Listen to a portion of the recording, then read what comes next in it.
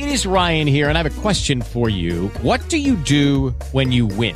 Like, are you a fist pumper, a woohooer, a hand clapper, a high fiver? I kind of like the high five, but if you want to hone in on those winning moves, check out Chumba Casino. At ChumbaCasino.com, choose from hundreds of social casino-style games for your chance to redeem serious cash prizes. There are new game releases weekly, plus free daily bonuses. So don't wait. Start having the most fun ever at ChumbaCasino.com. No purchase necessary. VGW Group. Void where prohibited by law. See terms and conditions. 18+. This episode of Where Did the Road Go is brought to you in part by our Patreons. In particular, this month is being sponsored by Lindsay Marie Trebet and Nick Martin. I thank you both so very much.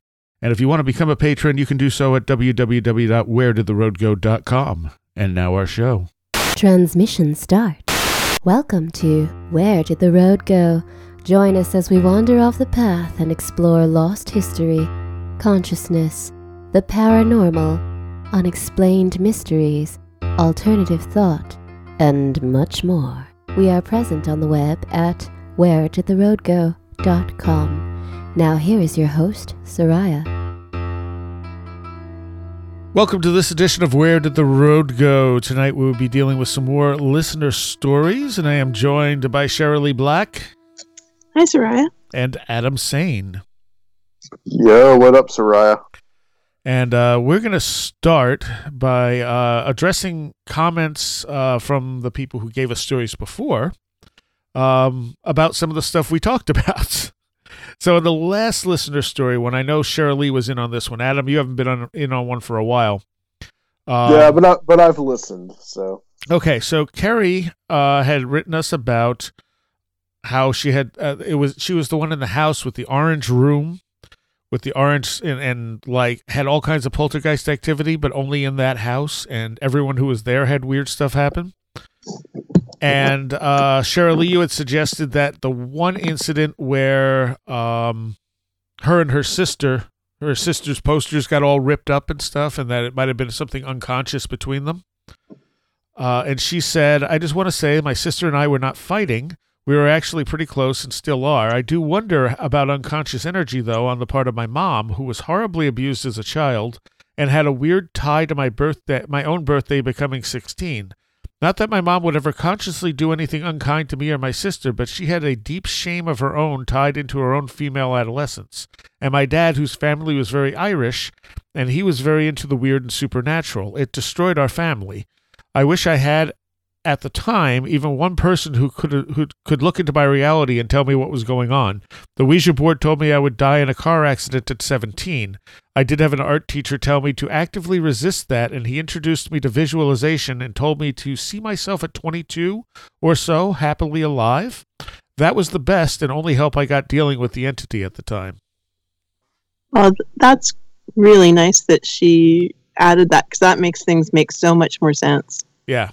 Yeah, that there's those family dynamics. Thank you for sending that in. Or did she email you? Or actually, whatever? She commented on YouTube on that one. Oh, okay. Well, that's really nice that she did that. And yeah, that makes a lot of sense. So would you say with the mother's kind of history and the father's interest in the supernatural might have made a perfect storm situation? Yeah, like I can see. Go on. Well, I was just going to say that, it's anytime I've heard about, families where there's been poltergeist activity, it usually comes down to some kind of family dynamic. And, even the one person sometimes will take the blame for it. It's usually kind of a group energy that's really doing it, I think. And it probably builds off itself. I think that's a good point. Yeah. And I think it's really nice that somebody helped her by suggesting, a positive way of approaching kind of a scary subject. I know when I was little and I was, really frightened by unusual experiences.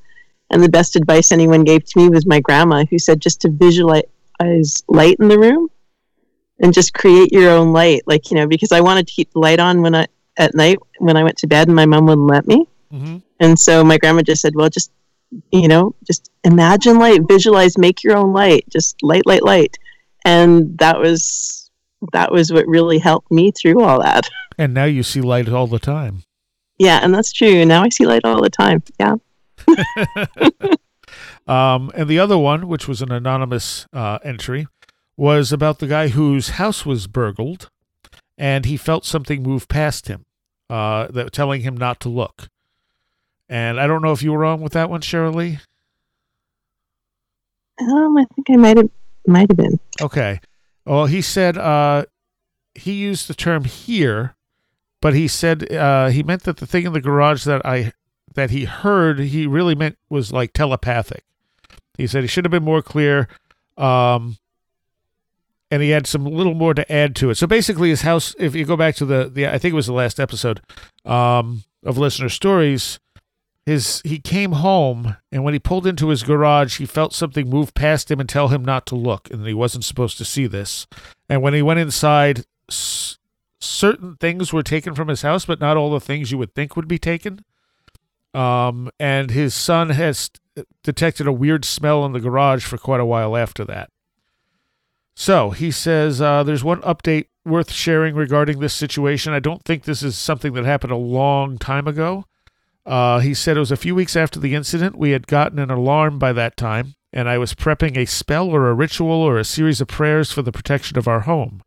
I was looking into various types of black salt, when to use, smudging, moon phases, the usual, as well as some more mundane things like better locks, reinforcing all the doors, motion control floodlights, cameras, barricade bars, drones. LOL, it was a fearful time, and we all felt violated in different ways. Our house is a split floor plan, since my hours can be weird, and I assume he says that she, and I'm assuming he means his wife, is a really light sleeper that wants a granite slab for a bed. I work and often sleep on the other side of the house from the master bedroom. So as I'm doing all this, I'm pacing in circles between the kitchen and living room in the house, and I get this feeling like something is on the edge of the property. I look out the back kitchen window, and I feel something dark near the well. Nope. Don't see a thing, but it just feels like the day we got broken into. And then I hear it again in my head, that same presence from the day of the break-in. And it says something like, "You have nothing to do with me. I was not sent for you. That was why most of your stuff was left untouched." And he says there was nothing missing from his office. You did not manifest me, and you do not control me. Do not continue with what you are doing on her side of the house. You have no power there. He said, I'm surprised and frightened and a little more upset, like, what the hell is this crap? It feels very dark and oppressive, yet still I ask why it came, and it says, she manifested the event. You do not have the power to do what you want to do on her side of the house. You have no need to fear me, and you will have no ability to stop me if I come again, and then it was gone. He says, I kind of backed away from everything at that point, never seemed to be able to get the ingredients I needed for a high-level protection spell or anything. I did eventually smudge the house and say a few prayers. I've had issues with that side of the house since we moved in. Yes, there was a ghost cat, pump issues, other water issues. The ghost cat did not like the smudging that I performed when we moved in and eventually left for quieter places. I think it mainly left since I smudge and drum on a reasonably regular basis, primarily when the house was newer. Other strange stuff has happened here. Weird shadow creatures, weird creatures passing through the hallway at night till I turned off their pathway with a mirror. Strange presences. I smudged part of the house at 3 a.m. since I felt something weird in my oldest son's room. And he says, by the way, I'm a very eclectic mage. I follow many paths, but would not consider one as being my path. I would not call myself a chaos magician. I figure out what works and stick to it until I need something different or discover something new. I did not go out to the well for a couple days after that event, so I don't know if there was a funny smell my youngest son could not place out there. So that's definitely even considerably more strange than the initial story. Well, that's kind of how things work, though. When somebody tells you an unusual story, there's always more. That's true. That is very true. Yeah. And I'm not really sure what to make of it. Or they tell you that they've never experienced anything supernatural, and then they continue to tell you that the most crazy story you've ever heard. Well, in his case, he didn't really say he'd never experienced anything supernatural. It's just that this was particularly weird, you know? Yeah. That is particularly weird. And is it just that house? I mean, I don't know how old he is or how many houses he's lived in, but I mean, I'm kind of curious about that too, whether this has followed him around from place to place or not. It seems like there'd be a lot of questions that you would need to ask to get to any kind of idea of what might be going on. Yeah. Because I know my feeling is if a house has bad vibes, throw a party. Yeah, that's not a bad idea. Yeah. Make it a happy house. Huh. All right. Well, I mean, is he still in the house? I think so. Yeah. He didn't give up. I mean, I read everything he said. So he did say if we have questions, so there are our questions. Also, is there any reason that his wife, like I said, I assume it's his wife. It didn't say specifically. Would have something protecting her? Like, does she practice magic of any kind? Or is she a complete skeptic? In which case, nothing will bother her anyway. Right. Yeah. All right. So let's move on to a new story. This one. I just want to make sure I can say people's names. All right, this should be fine. This one comes from Lauren. And she says, I've always been curious about the paranormal. It seems everyone in my family has some pretty unusual stories, but for the most part, weird phenomena has skipped over me. I never really devoted a lot of time into researching or looking deeper into the paranormal, but I was always fascinated by my family's stories, although I must admit I always thought they were pulling my leg. My brushes with paranormal phenomena began in 2015 when I became pregnant with my first son. I was extremely sick very early on and was eventually diagnosed with, and I'm going to say this wrong, hyperesmus gravidarum? Anything, Shirley? I have no idea. All right. Probably gravidarum. Yeah, that's probably right. Okay. Which lasted my entire pregnancy. I had to quit my job and basically became totally confined to my bed because I was either vomiting or suffering from debilitating nausea. I could attribute all these next experiences as simply me lacking nutrition, getting minimal sleep, and being constantly dehydrated, but it doesn't make it any less strange. I was laying on the bed one night. Let me pull this up better. Okay, I had woken up because I had the familiar feeling of, dear God, I'm going to hurl, where's the trash can? And proceeded to, hurl into the trash can. I took a sip of water, laid back down, and was immediately confronted by the sight of a large black shape dangling above the foot of my bed. I say dangling because it seemed like something suspended from the ceiling just slowly waving back and forth. It was sort of an oblong shape, maybe like a 4-foot person if they had their arms and legs tucked tightly next to their body, and their shadow just showed a head and then an oblong shape below it. I didn't feel scared necessarily, but I woke up my husband to ask him if he could see it. Of course, he just hazily replied, sure, and went back to sleep. I decided to ignore it, so I closed my eyes and only occasionally opened them to see if it was still there, which it was, until I finally fell asleep. I've never seen anything like that again, and I don't believe it was a trick of the light because I always keep the light on in my hallway as sort of a night light, and I guess I feel like I would see this more frequently if it was a shadow of something. I'm open to the possibilities of what it could have been. So we'll start with that. We'll start with just that one. That's odd. I'm curious about something here since we brought up in the first one, or rather the first follow-up that you read about talking about the 13-year-olds and the sisters and the onset of puberty, and that being a the classic poltergeist catalyst and all that. What about pregnancy? Well, it's definitely a liminal time period. True. And she points this out a little later on.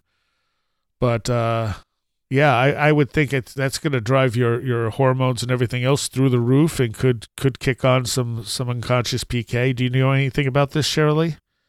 I would say, that's that. Well, and I mean, it's not just your hormones. Your whole body is doing all kinds of stuff that's not typical for you at that time. Yeah, and it sounds like she was having some extra complications on top of it. Yeah, right, exactly. Well, she continues, shortly after this experience, I began having really vivid dreams about being the mother of twin girls. I had these dreams about twin girls during my second pregnancy as well. I knew I was having a single boy, so I just chalked it up to pregnancy hormones. The dream was basically that my husband worked at Jurassic Park, needless but hilarious detail, and he wanted to take our toddler twin daughters to work, but I wasn't comfortable with that because we had one daughter named and the other one wasn't, and we needed to figure out her name. This was always the scenario, twin daughters who couldn't go anywhere because one was named and the other wasn't. This was quite mundane until you learned the second part.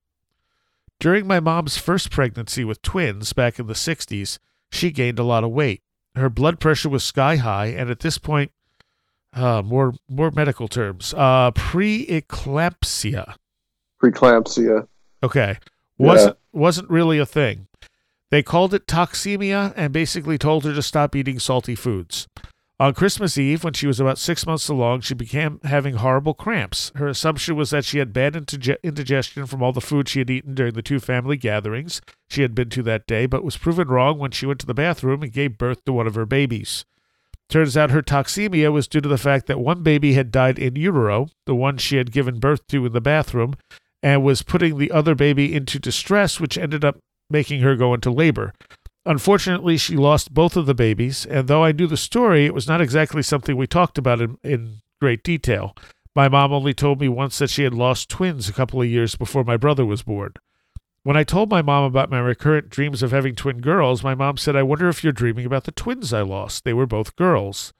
This was a detail that I nor anyone in my family knew, except that neither I or anyone in my family knew except my mom and dad.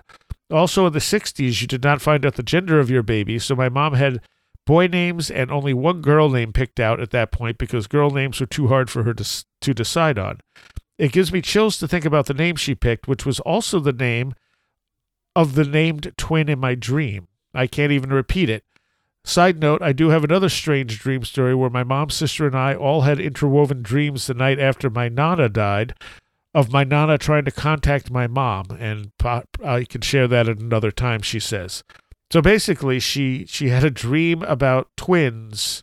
One was named and the other wasn't, and it kind of mirrored what her mom experienced back in the 60s. That almost sounds to me like almost like a genetic memory or something. Well, it's kind of unclear. Was she born before or after? I think after. Okay. Yeah, I mean, to me, that almost sounds like that could be some kind of just the. What is that? Epigenetics? Yeah. Is that some kind of like learned genetic memory that she? Or just information that stuck around. Exactly. Yeah, that's what I'm saying. Yeah. Because it doesn't necessarily seem like a spirit thing, but maybe. Well, there's I think his name is Dan Booth Cohen, that he counsels families in what he calls family constellations. And I mean, whether or not you believe that what's happened in your family past affects you. I mean, now they're kind of saying with epigenetics that it does, but he gives counseling where he kind of talks to your relatives or has you talk to your relatives to find out whatever it was in the family history that's causing you grief now that hasn't been resolved. And so, so he does family therapy. It's not just the living members of the family, but the whole, what he calls the family constellation, where people who came before you and whether or not they're having accurate memories of things that really happened or not, it seems like when people kind of address these issues that the problems resolve themselves. That's interesting. Yeah. So, I mean, there is some kind of, like, it's not like a new idea that things that have happened in your family's past sometimes need to be brought up and addressed and acknowledged in some way. I would think there would be some kind of, first of all, the genetic link between mother and daughter, and that, it's mitochondrial DNA, all that involved too. And then just the fact that obviously she was in the same womb as the twins once were, I mean, could that have something to do with it? Yeah. Yeah, that's interesting. So there's more. She says, close to the end of my pregnancy, I was starting to feel like a normal person again because I was put on meds normally given to cancer patients who are suffering from extreme nausea from chemo. And she says, the joys of pregnancy. I had decided to spend the weekend at my parents' house while my husband went deer hunting. On my way home, I called my husband to let him know I would be there in about 5 minutes. As I am driving around the bend in the road, right before a left turn into the neighborhood across from my own, I see this huge ball of light hovering near a box up on an electrical pole. At first I thought, they must have put in a new street light. But then I realized as I got closer, the ball dropped down low to the ground, lingered for maybe 2 seconds, and then shot off across the road and into a pasture to my right.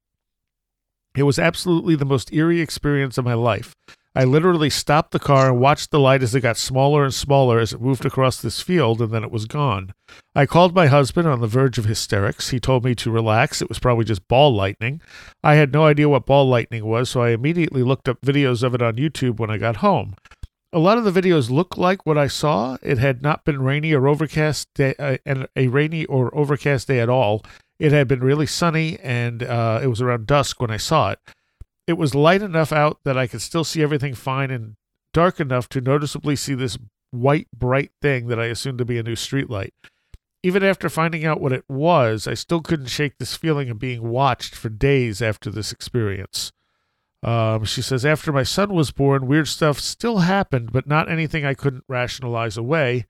Until my son got to be about 1 year old and I became pregnant with my second son. Only the phenomena seemed more directed at my son than me. I was only an observer. Let's stop real quick and address the light. The light, ball lightning is plasma. And you can get it when it's not raining. Right, I was about to say that too, yeah. And I think that's a common misconception about it, that it has to be the same conditions as a thunderstorm. Right. It doesn't have to be. But plasma, there are people out there who have suggested, and I don't think this is a bad suggestion, that plasma may have some level of consciousness to it. Yeah, you can't say yes or no, but I wouldn't discount that either. So, all right, so let me move on from there with her son. So it says, she says, it first started when my son would wake up every night laughing at something. I would go in and he would be wide awake and joyfully laughing while staring up at the corner of his room near his head. It was always the same corner he would laugh at. Sure, seemed weird but not paranormal at all. Also, what the heck was he staring at, because it was pitch black in his room. As he began to walk and became more and more mobile, it became a joke between my husband and I that he was the clumsiest kid on earth. He would fall or trip multiple times a day. It was always when neither my husband nor I were watching, so we didn't know exactly what happened. We just assumed he had tripped as toddlers do. One day, I was folding laundry while sitting on the living room floor, and my little guy was standing in front of me across from the room watching a movie. I glanced up at him and saw him 1 second standing totally fine, and then the next I saw his chest lurch forward like someone had pushed him. He didn't fall. Then it happened again, and he fell face first. The poor guy just cried and cried. I was trembling as I comforted him because it seriously looked like someone pushed him from behind to knock him over, and then did it again when he didn't fall the first time. Only no one was there. Turns out my husband had seen something similar in a separate time, but thought it was just something toddlers did. I have witnessed several more of these phantom pushes, and one of the worst times was when my son was walking into the kitchen with me to get a snack, and he was pushed so hard his feet literally left the ground before he fell down. He split his lip open when he landed face first on the ground, and it was upsetting and unsettling. Since having my second son, the phantom pushes have not happened at all. My oldest son still wakes up in the middle of the night laughing, or sometimes crying hysterically, and pointing it to the corner of his room, different corner now because he's in a new room. When I ask him what he sees, he simply replies, Dada. My son has a speech delay, so I don't think he actually thinks he is seeing his dad, but rather Dada has a familiar word to him trying to communicate to me what he sees. I would be lying if I said it didn't freak me out, but I've always sensed that ignoring it was the best thing to do. She says, I listened to one of your shows where it was discussed that kids probably see a lot of stuff, but after being told it isn't there or it's only in their imagination, they are conditioned to block things from their mind. Then as adults, we are somewhat blind to all this phenomena around them. So while I do ignore whatever it is, I will acknowledge that my son is seeing something, but that if he just closes his eyes and go back to sleep, it won't bother him. She says, sometimes I wonder if all of these things are related to my pregnancies or maybe just my oldest son. I also recognize that I entered a one long liminal stage, if that can even happen, when I quit my job after becoming sick. I'm open to any possibility or possibilities. It was actually after all these strange experiences that I began to do more research and listen to podcasts and radio shows about unusual phenomena. It's how I found Where Did the Road Go to begin with. I would consider myself to be a religious person, but I have never once felt like these experiences were demonic or even angelic. Listening to your show helped me see that this happens to many others out there, and while it can be strange and sometimes scary, it doesn't mean it's good or evil. It's just something we don't quite have a grasp of yet. It is what you make it. So, thoughts? Well, I was going to say that pregnancy puts a lot of stress on your body. And, it's stressful situations that make us more open to unusual experiences. And, the fact that she got so sick, it doesn't surprise me at all. Yeah. And it's definitely a liminal time period. I mean, not just being pregnant, but being sick, losing her job, et cetera, et cetera. I mean, that's even more stuff to add into that whole pile. She made a transition, and then she went on to have the 2 children. So that's all just a liminal time period. Yeah, I mean, being a mom with small children, they grow fast. Yeah. Yeah, she also has kind of run the gamut on a few things. I mean, you got kind of you got shadow people in there. You've got whatever that ball of light might have been. The more kind of poltergeist activity with the child. Yeah, yeah. I mean, it's the once precognition, again, or whatever that is, where she picked up about the twins. Right, and that once again, you've got these where all these supposedly different phenomenon intersect in the same with the same person, and that's not very unusual either. And the fact that it calmed down after she stopped being pregnant definitely suggests that the focus is her. The energy's probably coming from her. Obviously, she has no control over it. It's completely. Or something is using her energy, however you want to look at it. Yeah, apparently the focus too is now that child as well. The first son, yeah. Yeah, the first child. So, why is that focus on that child? Maybe it could have been the child all along, maybe not her. Well, that's a possibility. But I would say also Sarah Lee was talking about the stress on the body. I mean, there's a certain amount of stress on the fetus, the baby, the child. Yeah, there's a liminal state. Right. Exactly. Being the ultimate liminal state, right?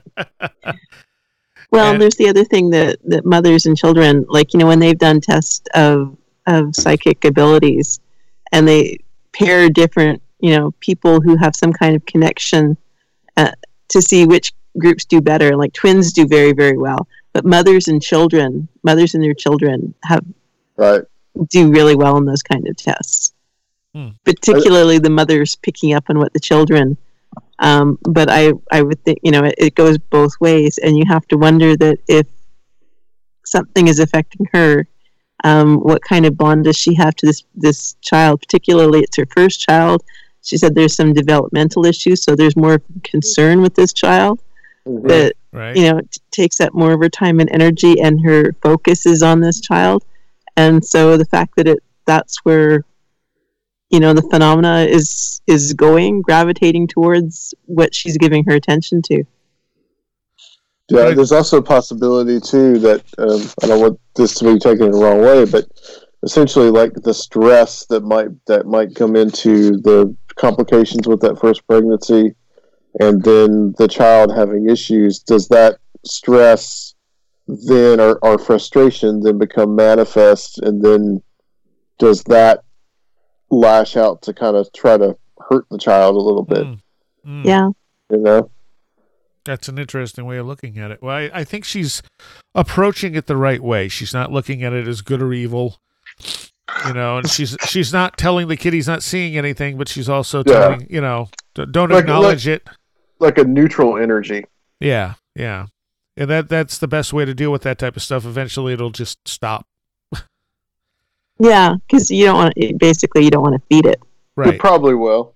You know, I mean, I'm sure if she's seen it happen enough times, it seems that she's not overly concerned. Right. That she's dealing with something that's malevolent. All right, let's go with a short one. And definitely feel free. What was her name? Lauren? I think it was Lauren. And I lost it. Oh. No, I think it...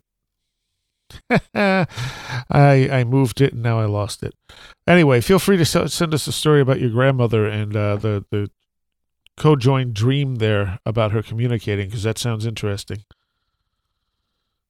Okay. I was also going to say that she, you know, don't just take our word for anything. If you want to correct us, go ahead, because you know your experience is way better than we do. Oh, sure, absolutely. Yeah. Okay, this was a short one. It's just called A Gift from Catherine. And he says, within days of my wife's death, I discovered my coping measure. I would clean. Fastidious cleaning, like OCD cleaning. I would even vacuum the coffee and dining tables. When I went to bed at night, I knew if I awoke at 2 or 3 or 4, there was no going back to sleep. So off I would go downstairs to start to clean. Vacuum, wash the floors, wax the floors, dust, wash walls. Approximately a month into this behavior, I noticed a small alcove that I had continually missed. In it, propped up beside our record cabinet, were about a half a dozen LPs stacked vertically. I picked them up and placed them on the dining room table. I vacuumed the area.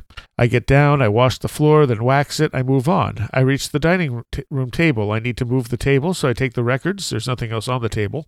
And I move them onto the kitchen counter. I move the table, vacuum, wash, wax the floor. Kitchen next, so I take the records and I place them back on top of the dining room table. The kitchen is now clean. Time to clean the top of the dining room table, so I move the records onto the record cabinet. I clean the tabletop. What next? Well, I guess I'll refile the records. I walk over to the records, and on top of them is the first ring I had ever bought my wife. I have to say, boy, with that start of that story, now knowing he's a man, it's like, oh, I want to adopt him. Like, wow. But yeah, that is interesting. Yeah, yeah, and a very positive story. Okay, there's that one. All right.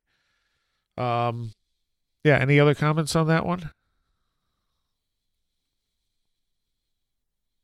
Oh. It's kind of like that. The stories where you are looking for something, and then you didn't know you were looking for it. Then all of a sudden you stop, or just when you're not looking for something, you tend to find it. True. All right, this one. This one comes from Mark. And he says he has always suffered from sleep paralysis and had a number of strange experiences. I woke one night to feel myself floating parallel to my...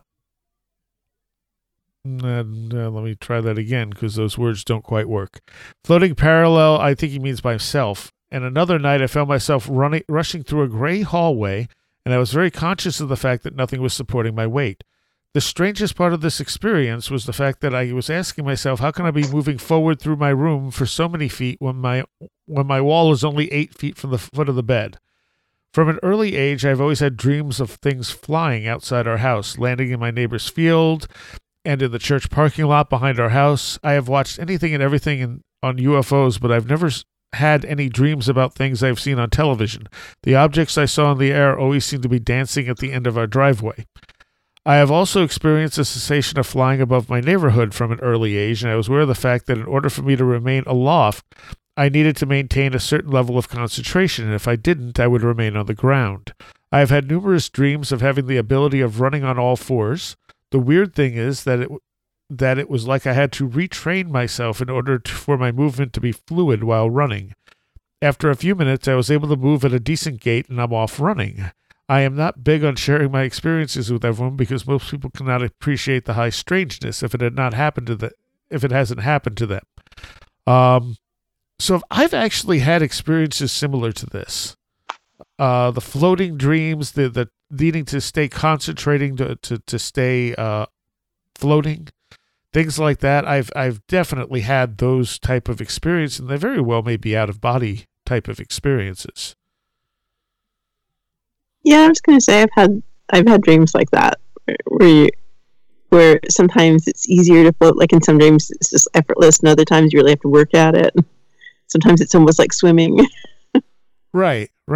And even although I haven't had a dream of being on all fours, that I've had dreams that felt very real, where I was sort of hopping along the ground, and with each hop I could get further. And I remember, and I had these as a kid, and I remember trying to do it in real life, and it just wasn't working. But like the knowledge of how to do it was in my head. So do you think that was an out-of-body experience that you were having? Probably. It's a good case for that, I think. And it sounds similar. I mean, with him, it's on all fours. I mean, maybe he's a werewolf. Yeah, I mean, they're kind of like a bit. Well, I mean, like a kind of like a Vision Quest kind of thing, right? Yeah, actually, that's exactly what I was thinking. The sleep paralysis. I don't know. I know this, but there's people that say that the sleep paralysis that could lead to out-of-body experiences. That yes. You can basically use that to have an OBE. Yep. And you may not even know it. Such as a quote-unquote dream that I had. And it was actually the people at the Nox Mente that had me thinking about this in a different way. Mm-hmm. And it might be a little similar to this. When I'm going to say I was probably about 14 or so. I had this weird dream where I was crawling on the floor, basically. Like I couldn't move. And I was crawling on the floor, and I reached up for like the light switch in the room, and I touched it, and then the next thing I know, I wake up. And I always just thought of that as a weird dream, but when I went on that show, they told me, they said, "You think you might have had an out-of-body experience?" And I had never actually thought about it like that. So it's a little similar to what you're talking about and what the listener is talking about too. Yeah. And I think there's kind of a gray area with a lot of this stuff where it kind of doesn't matter, you know? Sure. Because it has the same effect on you. Yeah. But I never thought about it until 2017 as that is some kind of like OBE or out-of-body experience. But now that I think about it, it must have that it felt like that's what it was.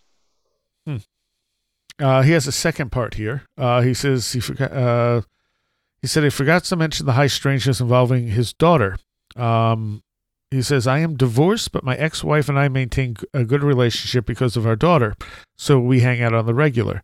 My interest in UFOs was always fodder for jokes for my ex and my daughter, who was 10 at the time, on a regular basis. One morning, my daughter came into the room and proceeded to tell me that she saw lights in the sky last night, and my response was to tell her it was a fire engine, ambulance, or police car. She is usually very animated, but was very deadpan in her response. She told me it wasn't any of these things I had suggested, but didn't say anything else about it that day. She came in a month later with the same story and said the lights were definitely not anything she was familiar with. I forgot to say that I did not watch any UFO-related programs because I didn't want her to have dreams based on that kind of programming. What really shocked me is when her mother started joking about a UFO program I was watching and what my daughter said. She says in a very deadpan voice that she doesn't believe in Bigfoot, but UFOs are real. I didn't ask any questions because I didn't want to plant any seeds in her head. Shortly after this incident, I noticed that there was a huge blood stain all over her pink pillowcase that had been there for some time, but I never paid any attention to it until that day. My daughter would freak out over a paper cut, so a bloody nose would have been a major event. She never said anything about the stain, and there should have been blood all over her face and clothes with the size of the stain. I came to the realization that the stain had been there for some time, but I never acknowledged it. I kept looking at the pillowcase and wondering why I never paid attention to it and never asked her how the stain got there. She didn't eat in bed, and if she was trying to hide it from me, she would have been taking the pillowcase off, so I have no good explanation as to what happened. Does he think that she got abducted? I would think that's where it's leaning, yeah. Or whatever abducted means. Right. Yeah, and nosebleeds, isn't that something that's fairly common? Yeah. Yeah. So, it's hard to say. I mean, you would need a lot more information than that, but it's definitely something you wouldn't want to see going into your kid's room. No. But it sounds like she was seeing something at least. All right, let's see. There was a long one here. I wanted to get to the long one. Okay, because I want to make sure we have enough time to get through this one. So this is broken into a few pieces. And it's anonymous. So I think it's broken into 3. Yeah, it's just there are 3 parts here. And he says he's in his 50s. He has a wife who he's been with for over 25 years. And goes on to explain, he's a professional. He's not someone who goes on ghost hunts, visits psychics, or reads his horoscope or anything like that. But he says the experiences he's had over the past few decades have changed his viewpoint on life and universe in a drastic way. Okay, so he broke these down. One was his haunted house. He says, about 16 years ago, my wife and I purchased a home built in the 1870s. It is located in an area of Massachusetts known as the Bridgewater Triangle. My wife is from another country, and her life experiences are quite different than mine. Hers led her to a more open-minded view of spirits and hauntings. The first couple of years living here with my wife and kids would routinely describe odd noises and occurrences. I would always explain them away. It's an old house. It makes weird noises. You were dreaming. It's just the heating system, etc. Then one night I was lying in bed when I heard a scraping sound and then a large bang. I should interject here that I do not fall asleep easily, and when asleep I awaken easily. I know how that goes. I was not asleep at all, and I heard this noise, and as we have some large mirrors and framed artwork in the house, I assumed my wife had propped one up against the wall and it had slid down and crashed on the floor. I searched the entire first floor and could not find anything that could have made that noise. Again, I've also been there before. Over the years, we've had 2 different dogs consecutively. At times, both dogs would look down a particular hallway and growl. Neither dog was or is particularly aggressive in any way. There are 2 areas on the first floor where apparitions have been seen. It's always the same, a large black-gray shadow of the outline of a man. I'm 6'4", and this figure is about my size or a little bit larger. I've seen it on a few occasions, and always in the dark. It'll pass quickly in front of me, always in the mud room or the dining room, and then be gone. One evening, I came home late, my wife was at work. The light was on in the kitchen behind me, and it was lighting up the dining room fairly well. As I walked into the dining room, this thing loomed up from my left and quickly passed in front of me. It could not have been a shadow, as it was in midair in a lighted room. My wife has seen this several times as well, and even my brother was visiting one night and began speaking to it, thinking it was me. When he realized I was in the TV room, he nearly peed his pants. It was pretty humorous, as he's 6'3", 300 pounds, and an ex-college football player. Okay. Which, yes, I'm sure that was thoroughly amusing. Man, I'd be moving. I'd just be... Again, though, I'd be more afraid it was an actual person. Well, I mean, yeah, that would be freaky. It's like that guy. It's like the guy that was living in that girl's closet in North Carolina. Did you hear about that? Maybe. But like if there's going to be something in my house, I'd much rather it be a spirit than a person. You know? Yeah. Just like some hobo living up in your attic or something. Right. Coming down, eating your food at night. Oh yes, I did hear about that. Or just someone breaking into your house. Yeah.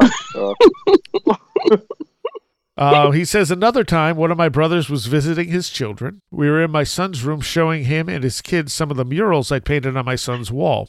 His second oldest daughter, who at the time would have been about 9 years old, wasn't with us. A few minutes later, she came in, and her father asked where she'd been. She said she was talking to the little girl. There were no other kids in the house at that time. Oh, no. Does that creep you out? That's just weird.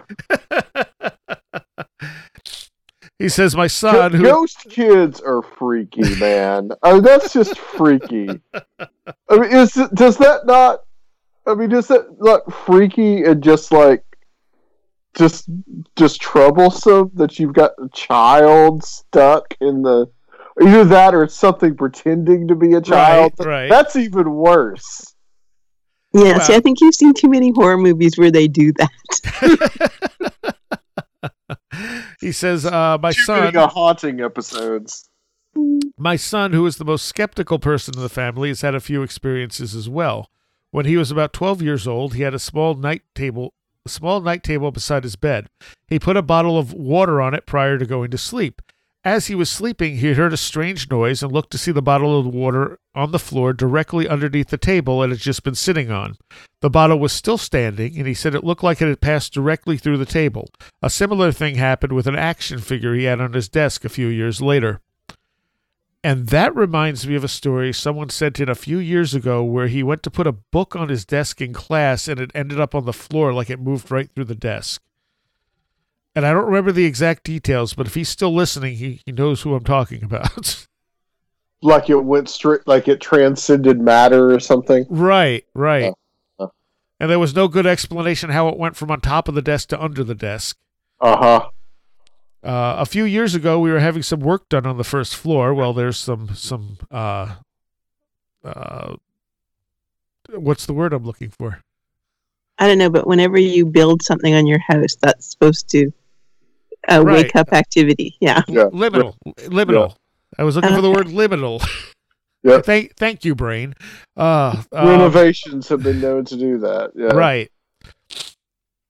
And now I lost where I was.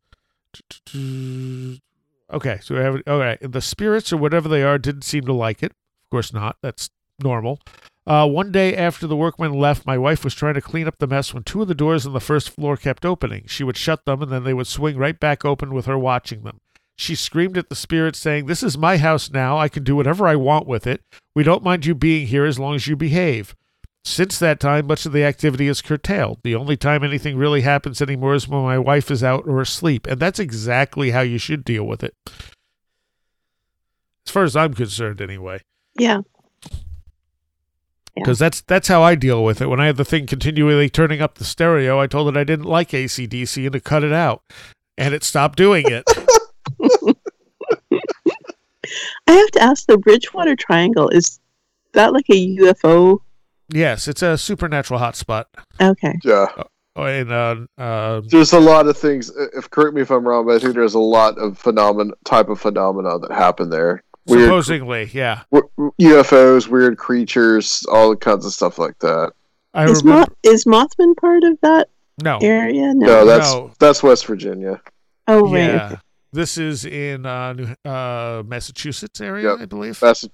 Massachusetts, yep. Okay, I just thought there was some kind of cryptid or something that was... There might be. I think it's like Western Massachusetts, I think. When I went to Para Horror Convention, there were these three girls there who did a ghost hunting show, maybe on YouTube. I forget now because it's been a few years. But they were talking about the Bridgewater Triangle stuff and having like when they stopped their car on this road and these handprints started appearing on the car windows? Yeah, I've heard about that. Yeah. So it's like a bridge. It's like a bridge or something. Yeah. Well, it didn't push the car, and again, it's been a while, so I don't remember the details. It's on the YouTube somewhere. It's one of the video interviews because I did it at Power Horror. Okay, so this continues. The odd thing is that none of what has happened has ever scared me other than a few jump scares. I never felt anything malevolent about it, and neither has my wife. This past spring, though, I had a series of events happen, each of which is rationally explainable, but the series left me quite disquieted. I was sleeping in my bedroom on the first floor. I was having an unmemorable dream when suddenly the dream completely shifted into me lying on my side and someone or something creeping up beside me, and I hate those. As I was sleeping, I was laying on my side as well, and just as the thing in the dream was about to touch me, I felt something touch my back in the non-dream world. It did not feel like a hand, but like a small object of some sort. It was not a painful jab, but a soft touch with something that felt rounded. I immediately woke up, spun around to see nothing. My room is quite dark, and having just awakened, my eyes were not really focusing all that well. What I did see looked like a dim white light that seemed smudged or out of focus. It moved from my right to my left for about a foot and then dissipated. I chalked it up to my old eyes just playing tricks on me. I got up and I went to the bathroom, which is immediately beside the bedroom. Outside of the bathroom is a window with an air conditioner in it. I just installed the window unit that day because it had been hot. It was on when I went to the bathroom. When I came out, it was off. I thought it must be on a thermostat setting and went back to my bedroom. Just as I closed my door, the unit kicked on again. I opened the door to check, and it was on. Thinking no more of it, I went back to bed. I'm not a good sleeper, and when woken during the night, it can take me some time to get back to sleep. As I was in bed, I was nearing the cusp of sleeping when I heard a loud bang. I thought to myself that it was just the heating system kicked in, and then I realized I'd turned all the thermostats off earlier that day. I perked up and waited to see if there were more bangs, and sure enough, another came within a few minutes. It seemed to be coming from the bedroom directly above mine, which serves as a guest room at this time. So I got up and I went up the back stairs to investigate. I don't turn on any lights because I know the house very well, and once I get full light in my eyes, I know I'll be awake for another hour or two. So I entered the living area, and the living room area on the second floor, and the door to the room where I thought the banging was coming from stood ajar by about 8 inches. Just as I approached it, it slammed shut in my face, banging loudly. I immediately pushed the door open to find out what the heck was going on. As I looked in the room, I could see the drapes blowing in from the wind from the open windows, so I closed the door tight and headed back downstairs. Being in my 50s, I thought it might be a good idea to empty the bladder one more time before trying to get some more sleep. I opened the bathroom door and walked toward the john when something hairy brushed against my leg. I jumped and nearly screamed. It only took me a moment to realize it was my stupid dog. She must have gotten trapped in the bathroom when I went in earlier. I shooed her out and did my business. Afterwards, I went back to bed again and did some breathing exercises to try and relax. I couldn't relax and just couldn't get rid of the sense that there was someone in the room with me. I actually said out loud something like, "Whoever the hell is in here with me, you're not welcome. Get out." Just as I did that, and then went to lay back down, I heard an audible exhale coming from near ground level. I have an old 4-poster bed that sits quite high off the ground. I leapt from the bed and searched the floor, nothing, so I looked under the bed, and there's my stupid dog again. She must have snuck in after I kicked her out of the bathroom. Anyway, for every odd thing that I experienced, there's a completely rational explanation. I don't think there was a single paranormal thing about any of it. However, I couldn't get back to sleep. The conjunction of this odd series of events left me quite with a disquieting feeling that someone or something was trying to screw with me or communicate with me. And the first thing this makes me think of is Whitley Strieber talking about, contact experiences and waking up from them and just being almost paranoid, running around his house, making sure the windows are locked and the doors are locked. It seems like it seems like the first thing may have been an odd experience, and it just put him on edge for everything else that happened afterwards. Yeah, and he still wakes up at 3 a.m. and meditates. Oh, does he? Yeah. So, I mean, the feeling something touching the back of his neck and then seeing a light in the room, I mean, that's indicative of some kind of contact with something to me. If I saw that, I might also try to justify it away as my eyes playing tricks on me, but I would also have, that reservation. It's a maybe thing. Like, that could have been something other than just my eyes playing tricks on me. Something trying to spoon with him in the middle of the night. That's pretty freaky. I've had that experience. Really? Usually in sort of lucid, sort of sleep paralysis. I realize there's not a good way to explain it because it's where you know you're asleep but you can't wake up. And it's not sleep paralysis where you are awake but can't move. You're still in the dream state. And I've had things like one night, every time I went to sleep, something would literally crawl up behind me like it was spooning with me and give me horrible chills. And I'd wake up and, of course, it would stop. And I'd be like, all right. And I'd go back to sleep. And as soon as I went back to sleep, it would do it again. And it was really aggravating me because I didn't want to go back to sleep, but I was really tired and wanted to go back to sleep. Wow, Soraya, that's freaky. Yeah. And it was very annoying as well. So the hairy thing in the bathroom was his dog. Right. And then the exhale was his dog as well. Probably his dog, yeah. So then he's had this kind of weird thing happen to him, and he's now at almost like kind of a hyper-vigilant state of alertness. Exactly. He's very on edge. Because of what has happened, yeah. So, yeah, and I think that almost lends more to the fact that something probably started that whole thing off, even if the rest of the stuff wasn't paranormal or weird. Sure. Shirley? Yeah, I mean, I kind of think that, particularly since, like he started off talking about, he's from the Bridgewater Triangle, which, which carries some baggage, like just that place. Well, just in the old home anyway. Yeah, and an old house, and the fact that he's kind of he could be just trying to connect with something unconsciously. Yeah. Because he seems to have these ideas about the place. Because I mean, I wouldn't necessarily say, okay, I'm from this place where scary things happen, and scary things happen to me. Well, okay, so the second part of his email deals with his UFO sightings. All right, so he says, I've seen two things in the sky I simply cannot explain, and they both occurred last summer. Let me say I spent a lot of time outdoors, and I've seen a lot of strange things in the sky, but most of them I could rationalize away. These two I couldn't. It was late spring or early summer, and my wife and I were camping by a lake in our hometown. I got up in the middle of the night to pee, and then when I got down to the lakeside to check out the moon and stars, it was a very clear night. I saw movement and looked up at what I thought was a high-altitude flight. There were 4 white lights grouped closely together in the shape of a diamond. The thing was so high I wasn't sure if it was 4 separate lights or if it was one light that was refracting. I thought it must be a satellite. It moved slowly from my left to my right. One of the lights began to grow brighter, which gave me the thought that it was a plane and it was now turning one of the wing strobes towards me. However, the lights did not strobe, and the light grew brighter and brighter to the point like I felt like it was intentionally directed at me.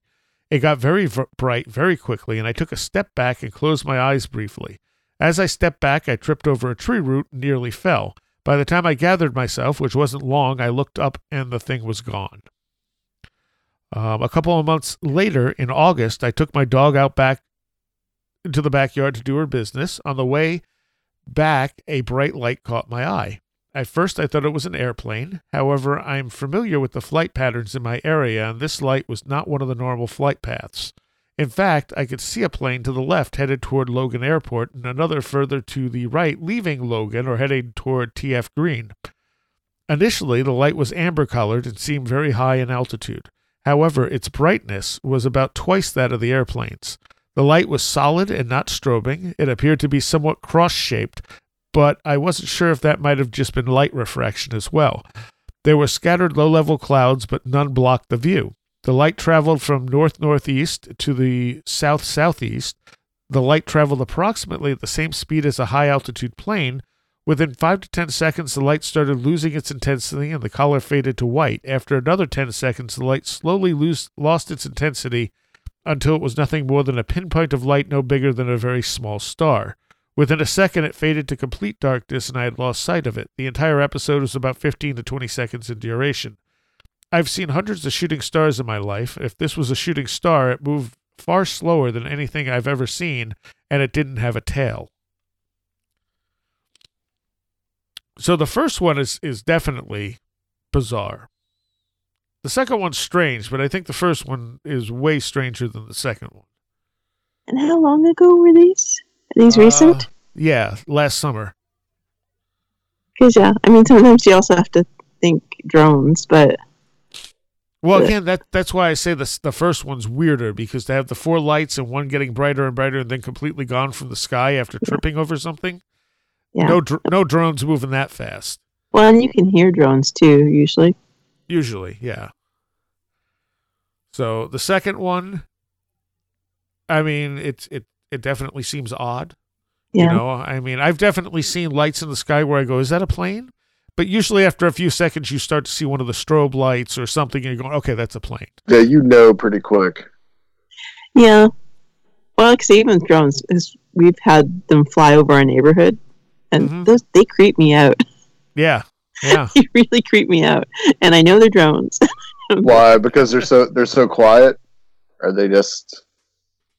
No, because it just feels like an invasion of privacy. Because I know that like when, you know, I know the police use them for surveillance, which is fine. That doesn't bother me so much.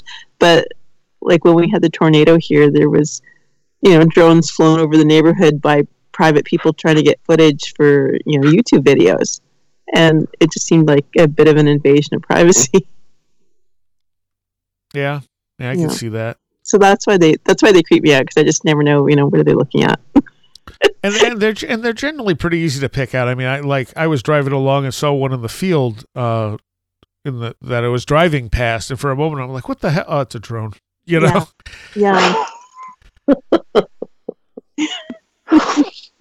I'm surprised with all your experiences, Sarai. You're just not like, oh, it's just another flying saucer. Yeah. I've only had a few UFO sightings. That's not been the bulk of my experiences. You did see the mothership, though. So yeah, that's the main one. That's the really big one that I have absolutely no explanation for. Okay, so he has one more section, which is pretty interesting, called Deep Meditation. He says, I have meditated most days since I was 25 years old. I have tried many techniques over the years and will use a particular technique until it starts to feel stale, and then I will try a new one or go back to one I've used in the past. I've had a lot of great experiences meditating over the years, and it has taught me a lot. However, there are only a handful of experiences that I feel were real and not just deeply focused imagination. One occurred many years ago when my wife and I were newly married. At that time, there was a place I had created mentally that I would often go to during meditation. It was a place of verdant rolling hills and a blue lake that was so placid it was like a mirror. On this one visit, I noticed something new. There was a dark gray figure near the lake. As I approached it, it appeared to be a weathered granite statue of a gargoyle. I approached it from behind, got in front of it, and looked up at its face. Just as I was studying its face, the entire thing opened up in a way I could not put into words. In front of me was the face, not the head, just the face of the most beautiful woman you have ever seen. Emanating from here was a bright light and an amorphous ribbons of pastel colors. It was breathtakingly gorgeous. She explained to me that she was my wife's guardian angel. She explained to me my responsibilities regarding my wife and that she was very powerful, and if I did not live up to my responsibilities, it would not go well for me. I must add that none of this was threatening to me. We went on to discuss many other things that are of a personal nature and I don't wish to share here. The conversation went on for almost an hour and didn't end until my wife came into the bedroom and told me to hurry up. So I don't know. I mean, that's interesting. Yeah, I think that's interesting. I don't know if it's a secondary agency or whether it's her wife's subconscious presence letting him know, like, behave yourself, buddy. higher self kind of thing. Yeah, or his higher self too could also be that. He connected with that to make sure he keeps himself in line. Yeah, that's true too. Yeah. The second one was very different. I come from a large Irish Catholic family and have 6 siblings. One of my sisters died when she was just 16 and I was 14 years old. At that time, of all the family members I knew, let me try again. Words are getting hard here. At that time, words. Of all my family members, I only knew the birthdays of my younger brother and my mother. I didn't even know my father's. We weren't much into birthday celebrations. Anyway, one day I went to meditate and I immediately felt like someone wanted to talk to me. I had never had this feeling before nor since. I opened up to the communication and felt someone come in. None of this meditation was visual. I perceived it through the senses of hearing and touch. It was my deceased sister. Sensing she needed to tell me something, I asked what it was. She said I have to tell my other sister that the deceased one was okay and there was nothing to worry about. She then gave me a hug and I hugged her back. I could feel her love and I began crying like a baby. Later that day, we were visiting my mother. My mother is very Catholic and not open to these sort of things, but for some reason I felt I needed to tell her.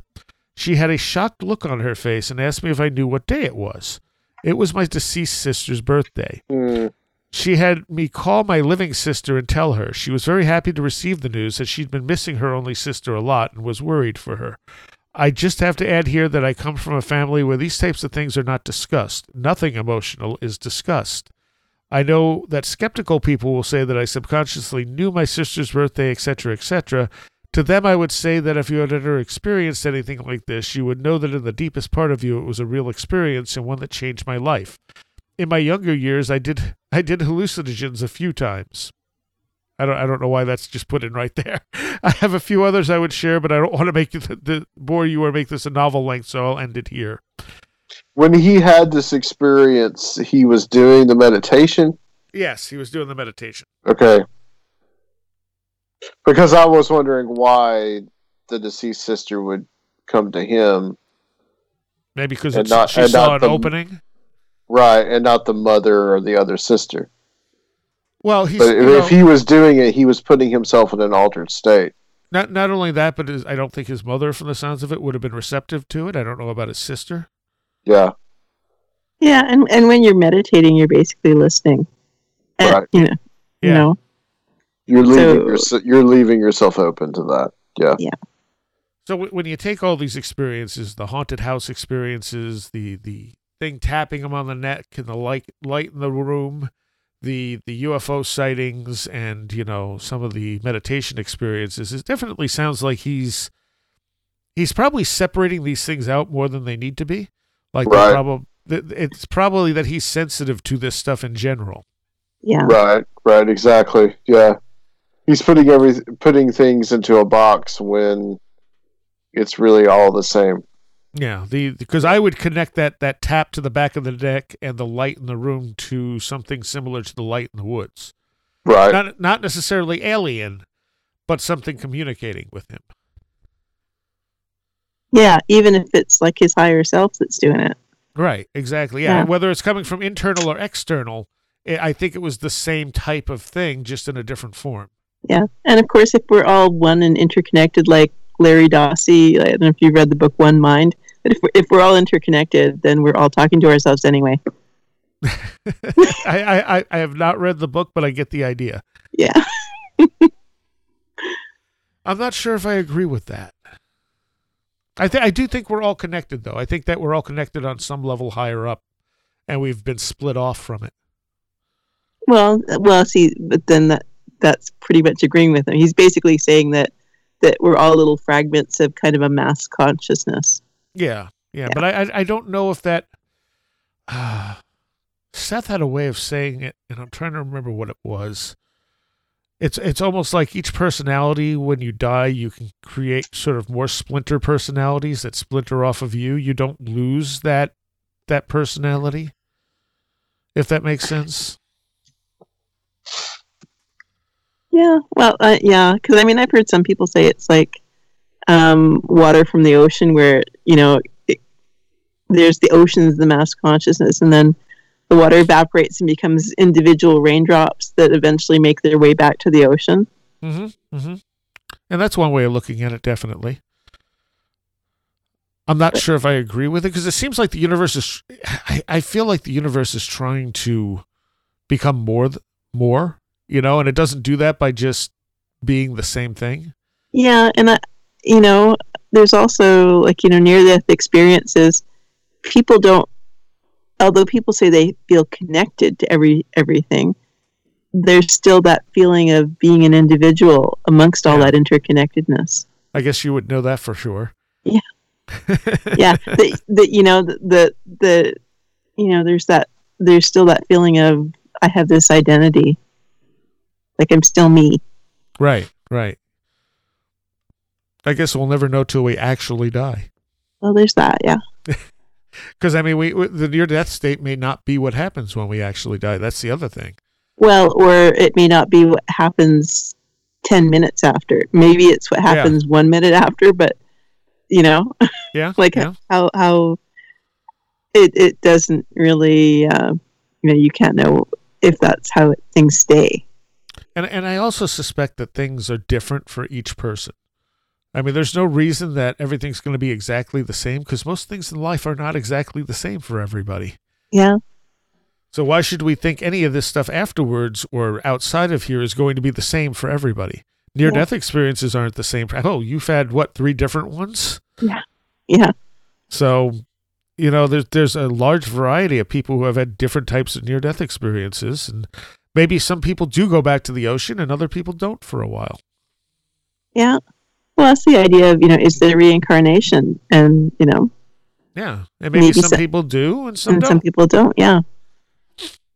I don't know that there's a set, this is what happens to everybody. Again, life here doesn't seem like that. Why should we assume anything outside of here is going to be simpler? Yeah. But, it's sort of interesting with all these experiences, when you talk to people and find out what's important to them and what they focus on, that seems to be how the experiences relate to them. Yeah. That's the focus of the experience. When you talk about things like Skinwalker Ranch, and I heard an interview with George Knapp where he said he's never had any experiences there, but his wife did after he went home. Really? Yeah. So, and they talk about those kind of hitchhiker experiences that come home with you and affect the people at home. Well, and I've only heard him mention that once, and I have to look for the interview to find where it was. But yeah, he commented that his family was affected, and clearly he's a nice guy who really he's not worried about himself out confronting the unknown, but he clearly worries about it affecting his family. Sure. And that's what it did. Huh. Yeah, that's I think going to get to more people. I think a lot of people are more worried about what's going to happen to their family than them. Yeah. Anything to add, Adam? That wasn't much.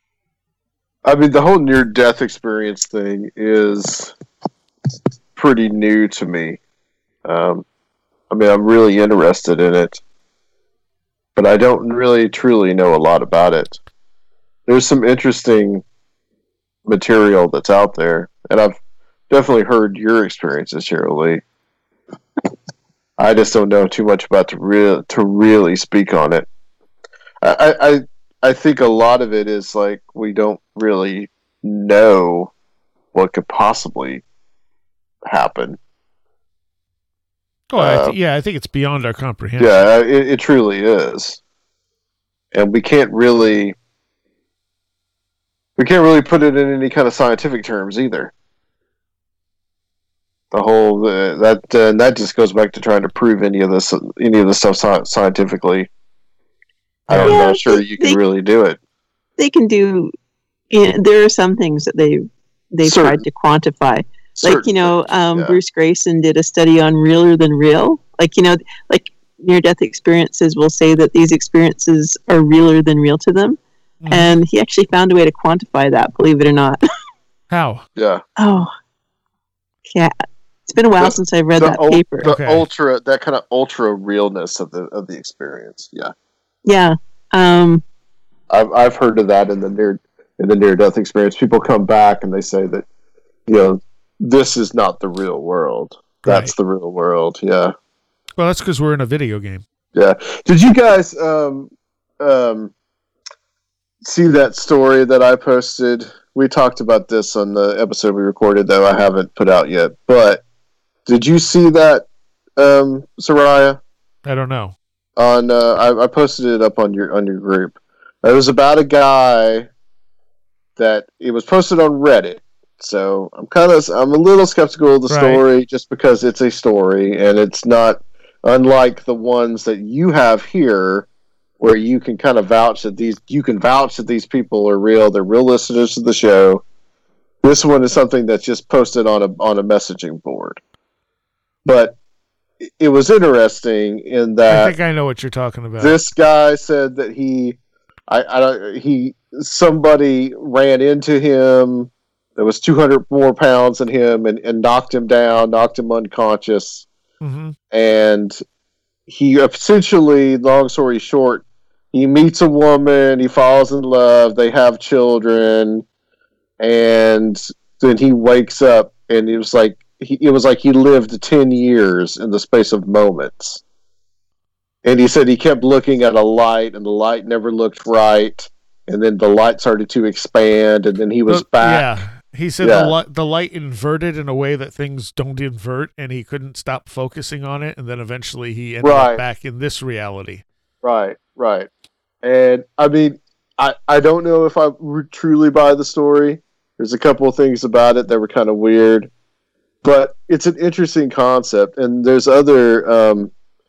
we were talking to Richard Haddam last night, and when I brought that up, he brought up a story that he knew of where this gentleman had basically come back from a near-death experience, and he said, and his son asked him about it, and he said that he had a life review, but he lived the last 50 years of his life over again. But not only did he live that over again, he lived it through the eyes of all the other people that he knew. I've heard that. Now, Shirley, did you have any experience like that? Sorry, I couldn't hear the last part very well. Basically, in his life review, he not only saw his own life review, but he saw it through the views of everyone he came in contact with, basically.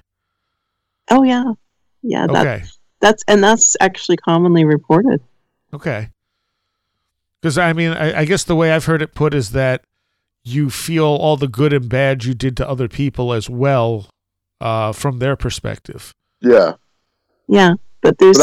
But I've never heard it in the means of that it literally took 50 years for him to experience that as he perceived it. And then you got to realize how many people was that compounded by. Did he experience millions upon millions of years because of that? I mean, that's just to get your mind around that is perplexing. Well, I would hope in a way that is hell for some people. So if you take, like that concept in general, like if you take some of these mass murderers like Hitler or, these people who either directly or indirectly killed millions of people in horrible ways.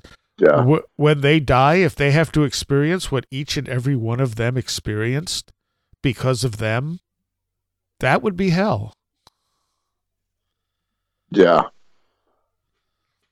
So, I mean, maybe that's how it all works itself out afterwards. But then, too, the nature of reality in and of itself. I mean, the movie Jacob's Ladder. Have you ever seen that movie? Oh, yeah. That's a good movie. Yeah. So, the spoiler alert there is that it's a near-death experience, right? Or it's a death experience. Yeah. But it really makes you question your reality now. Are we in the middle of, am I talking to you guys right now in the middle of my near-death experience? And jumping back to Seth, because I have a hard time not doing that sometimes. You love Seth. I need to get you a Seth T-shirt. The thing is, I think part of it is that I really didn't want to, and it's managed to convince me that there's at least valuable stuff to it. No matter what the actual source is, there's valuable stuff there. And Seth would say that, some people are meant to come here to do bad things for other people to prevail against. And when you look at it that way and you look at some of these horrible people, you think, okay, but they were here for a reason. They were here for us to grow against. In which case, when they die... It makes sense because that's how it works out. Right? And thus, when they die, they're not necessarily going to go to that hell because they were here. They did what they were supposed to do when they were here. And that brings me... We're almost out of time here. That brings me to Babylon 5, where they had the two groups that were kind of leading humanity, the Shadows and the Vorlons. And the Vorlons were very protective of humanity and thought the best way for humanity and these other races, not just humanity, to progress was for them to lead them along very carefully, whereas the Shadows felt the best way for them to progress was to pit them against one another. And as you get into the series, initially the Shadows seem like they're really evil, but when you get to a certain point, you realize, oh, the Shadows are trying to make us independent, and the Vorlons want us dependent on them. And so they kind of flip that light and dark sort of dichotomy halfway through, and you're going, I don't know who the good guy and bad guy is anymore. It doesn't seem like either is good or bad. It's just a different way of looking at things.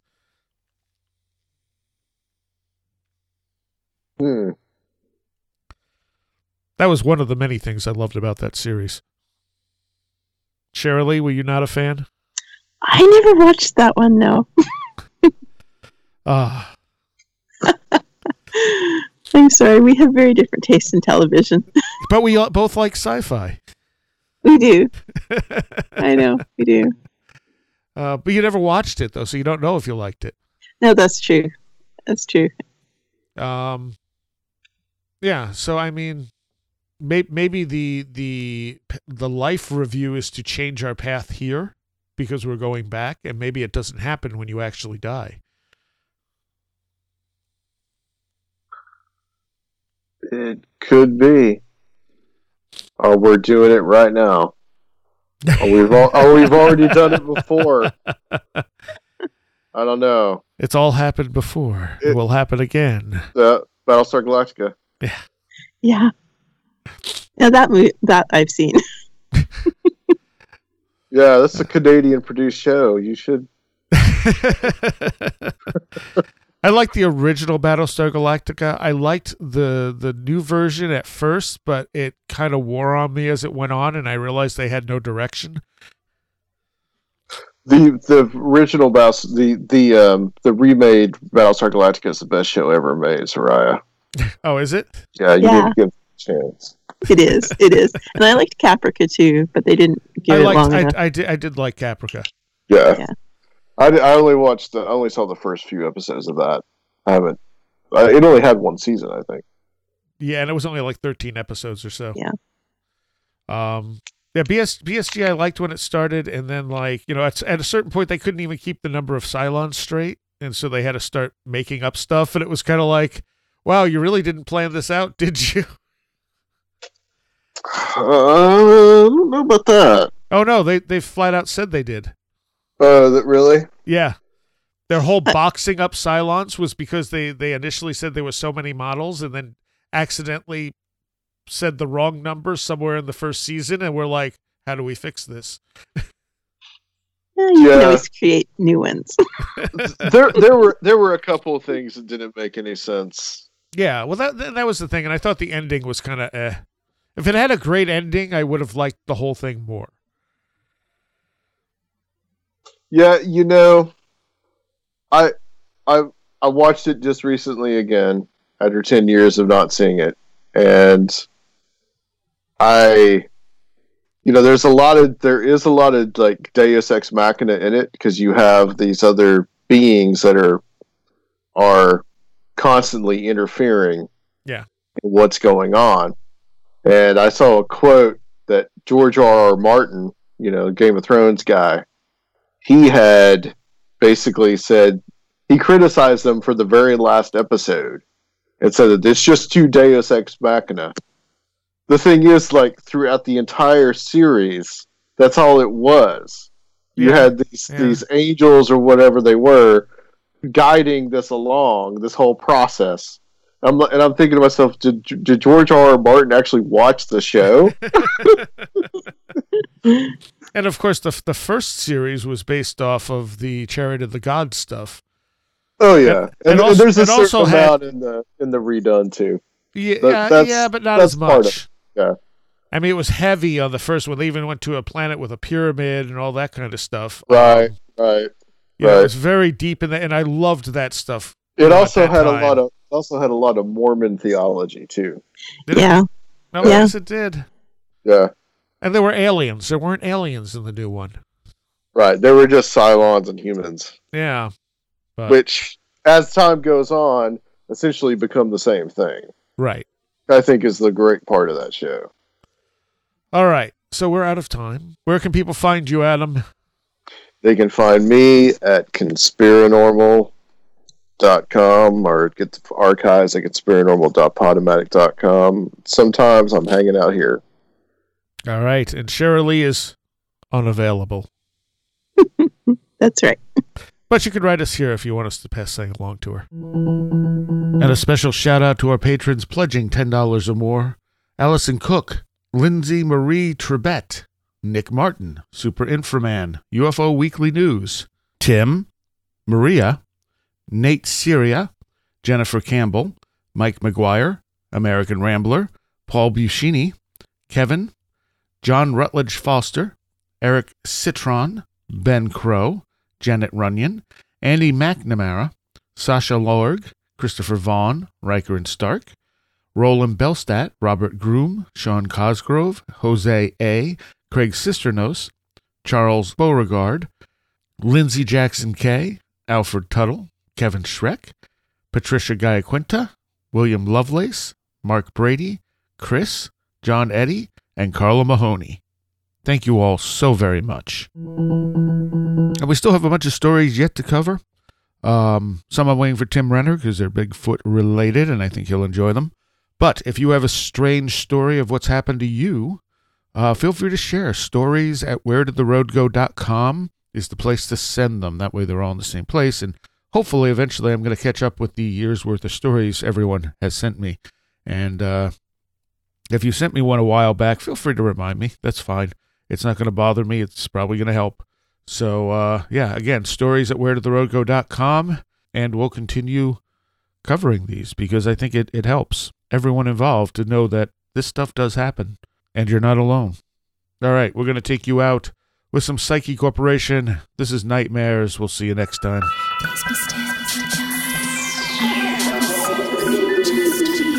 Shut the closet door, it's under the floor, the monster's there. Don't leave me here among these ghosts. You promised me nightmares the day I was born. You promised me hellfire, you were so sure. I grew up waiting for demons to find me.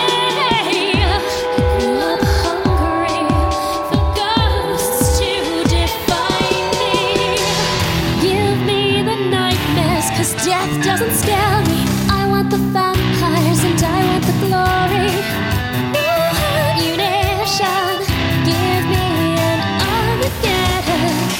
Sign over your suffering, bitterness, suffering, offering, doom, doom, doom, doom. Sick of waiting for your curses to catch up to me. Burn me, chew me, slake me, thrill me. I don't want the unicorn, I want the bloodsucker, modify the uniform, 'cause I'm a monster. Ne dis jamais que je ne l'ai pas mérité. The situation is evolving, I don't know if you are lying on a spot or if you wish me to be happy. Do you hurt me because you love me? You whisper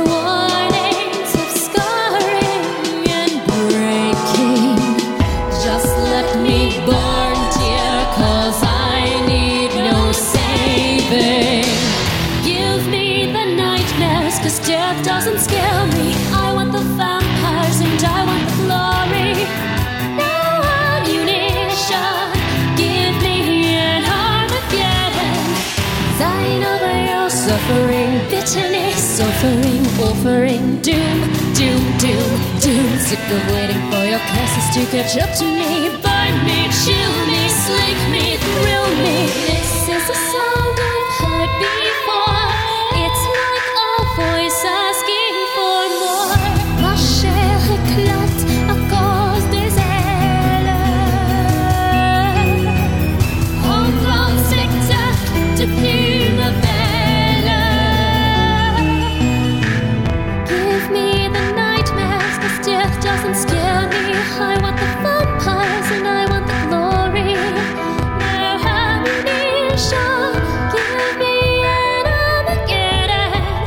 Give me the daring to forfeit ordinary dreams for the cost of pleasing you is far too steep.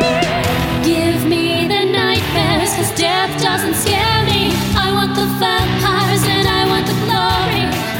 No ammunition, give me an Armageddon. Shut the closet door, it's under the floor. The monster's there. I was scared before, but not anymore. It's time to meet the nightmare. You have been listening to Where Did the Road Go? This show is made possible in part from our Patreons, and we thank you and everyone listening for helping us continue this exploration of the strange. You can always find everything Where Did the Road Go related at www.wheredidtheroadgo.com. And thank you so much for your support. Hey guys, it is Ryan. I'm not sure if you know this about me, but I'm a bit of a fun fanatic when I can. I like to work, but I like fun too. It's a thing. And now the truth is out there. I can tell you about my favorite place to have fun. Chumba Casino. They have hundreds of social casino style games to choose from with new games released each week. You can play for free anytime, anywhere. And each day brings a new chance to collect daily bonuses. So join me in the fun. Sign up now at ChumbaCasino.com. No purchase necessary. VGW Group. Void where prohibited by law. See terms and conditions. 18+.